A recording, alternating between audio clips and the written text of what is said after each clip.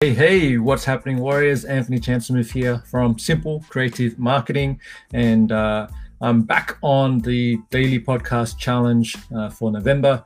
Really just bringing to you one content or case study tip to help you grow your small business as well. So today's topic will be why case study marketing and why use case study marketing to promote your services specifically, right? So let's talk about, first of all, a key challenge that a lot of small businesses typically have, and that's around content, producing content and putting out consistent content. I talked about this previously in the episode about content marketing, so you can go back through Authentic Influence podcast and or my YouTube channel and take a look at that. But certainly, it's easy to get caught in the content treadmill, right? Where you're just always trying to produce content, whether it's blog articles, videos, podcast episodes and things like this. And there's a message out there, which is you need to produce more and more and more. You need to be everywhere. You need to be more consistent. And whilst that, worked 2 or 3 years ago, right now, okay, it's all it's doing, it's creating a lot of noise. And I'm sure if you can resonate with this, and if you do, just let me know in the comments if you're watching this or live or in the replay, just how do you feel about content and having to produce content often and put it out there to try and reach your audience and try and grow your brand and your business.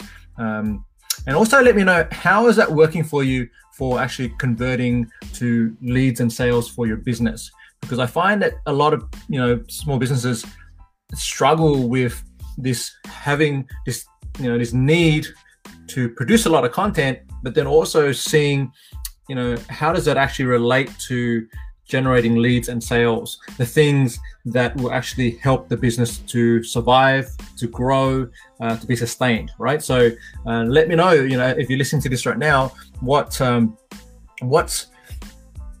have you seen in terms of you putting out content and how that's translating to actually producing leads and sales for your business?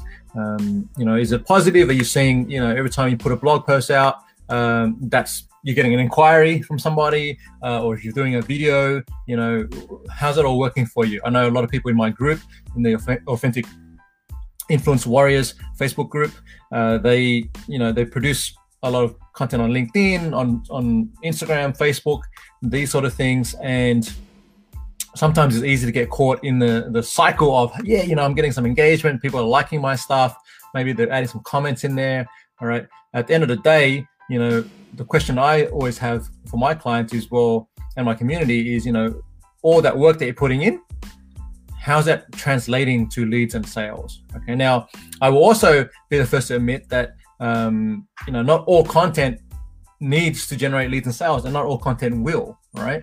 So a lot of it is about educating your market, being informative, showing your thought leadership, presenting yourself as the expert, and starting to develop relationship and trust. Okay, so this is why you get into this thing that I like to call the content treadmill. You get stuck in there. You're almost like a hamster on a wheel, and you're like, how do I get out of this? Like, when does this actually help me grow the business, and how do I sort of move away from just this constantly chasing and producing and creating and chasing and producing, that cycle?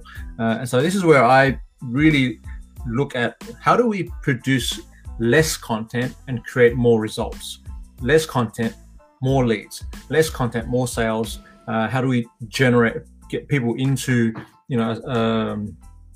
a sales process with you and your business? And how do we do it not by producing more, but producing better quality content, right? So that's why we're talking about case study marketing today. So you might have seen, if you're following me on social media, that I was recently interviewed on the Teach Traffic podcast with Ilana Weschler. And that was a really good conversation I had with her, just around the right way to use case studies to increase leads and sales. And we talked for about, almost an hour, I think. And go and have a listen to that episode if you haven't already. It's a great podcast. There are some other really great guests and episodes on Alana's podcast. And you'll see more and more that I'm going out there and speaking about case study marketing. So let's define what is case study marketing. Okay, so let's just, well, we can stay here for now. But yeah, case study marketing really is just using compelling case studies, right? So business case studies to position what you do and who you do it for out there to your audience, right? So you want to collect stories, if you will, of transformations, right? So case studies are really all about presenting a before and after picture. I like to use the example of the personal trainer who is promoting what they do, and they usually take a before snapshot of their clients, right? When they first start off working with the client. And so maybe the client's overweight, maybe the client's super skinny and they want to bulk up, whatever it may be. They do a before snap, and then they work with the client for 90 days, 6 months, a year, whatever it may be. Then they do an after snap. And something that personal trainers do really well is they get their clients to take photos on a regular basis.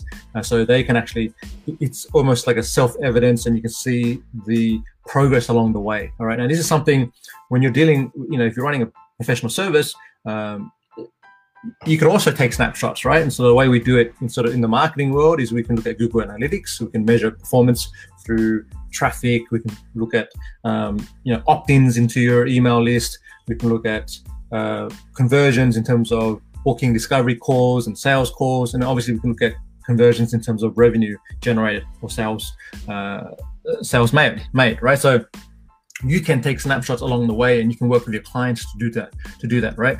And I recommend you do so. Okay, so when you bring a new client on board, do you take a snapshot of their business where they are at that point in time? Or if you're working directly with a consumer and maybe you're in a health and wellness space, do you take a snapshot of where they are in terms of their health and wellness and their health and well-being, right? That's your first step. You want to make sure you do that, because now you're painting the before picture, okay? And then you want to go into after working with them some time, maybe they go through your program, maybe they use your product, then you want to follow up and say, okay, well, what's been the transformation? What's the transition? And that becomes your after. And these are two key components of a compelling case study story that you can put out there to the market. Okay, so that's and just by sharing those stories, those compelling case studies, that's what we call case study marketing. Okay, now why would we do this? So I already mentioned, one of the challenges we have as small business owners is just having to produce content all the time, and it's tough coming up with new ideas. It's tough doing all the Google sort of keyword research and working that all out and identifying what new spins on the same topic you might want to do, and these sort of things. And so case studies are really a good way to demonstrate expertise, demonstrate that you have a proven process that works, and to actually collaborate with your clients to produce really strong before and after snapshots of the work that you've done with and for them. Yeah. And so that's why we really advocate using case studies, and that's why we have a case study, a done for you case study service that we go and do the interviews with the clients with our clients, with their clients, and then we basically turn that into a compelling case study. We've got a video format, a written format, and there's multiple ways that we can utilize that, which I'll go into in a future episode, right? So I'm also going to share with you the framework that we use for compelling case studies in tomorrow's episode, so you can actually tune in for that, and I'll break it down how we actually structure the case study to make it the most compelling. Okay, so just a quick chat today about why use case study marketing, and I'd love to hear from you. Are you using case studies to promote what you do? And if not, why not? Okay, let me know. And if you have any questions, as always, just head over to authenticinfluence.co/ask, and then just send me record your question, send that to me, and then I will answer that in an upcoming episode. Okay, thanks for tuning in, and I'll see you tomorrow. Oh, before we go, one more thing. I do also have a 6 steps to winning case studies. So we actually have the process that we use for crafting winning case studies documented in a PDF. So you can actually go and download that for free from our website. It's simplecreativemarketing.com/case study guide. Okay, so just head along and go and grab that. And so you can actually see the process that we utilize. All right. So thanks for joining in today with me. And I look forward to sharing our framework with you on the next episode. See you then.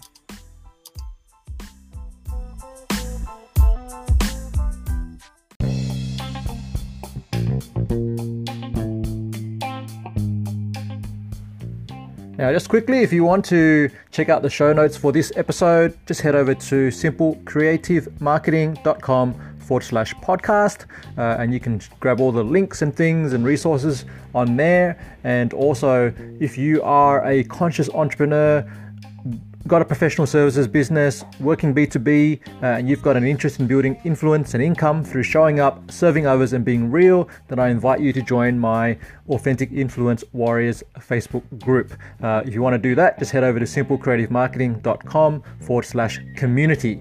Okay, thanks for joining in, and I'll see you on the next episode.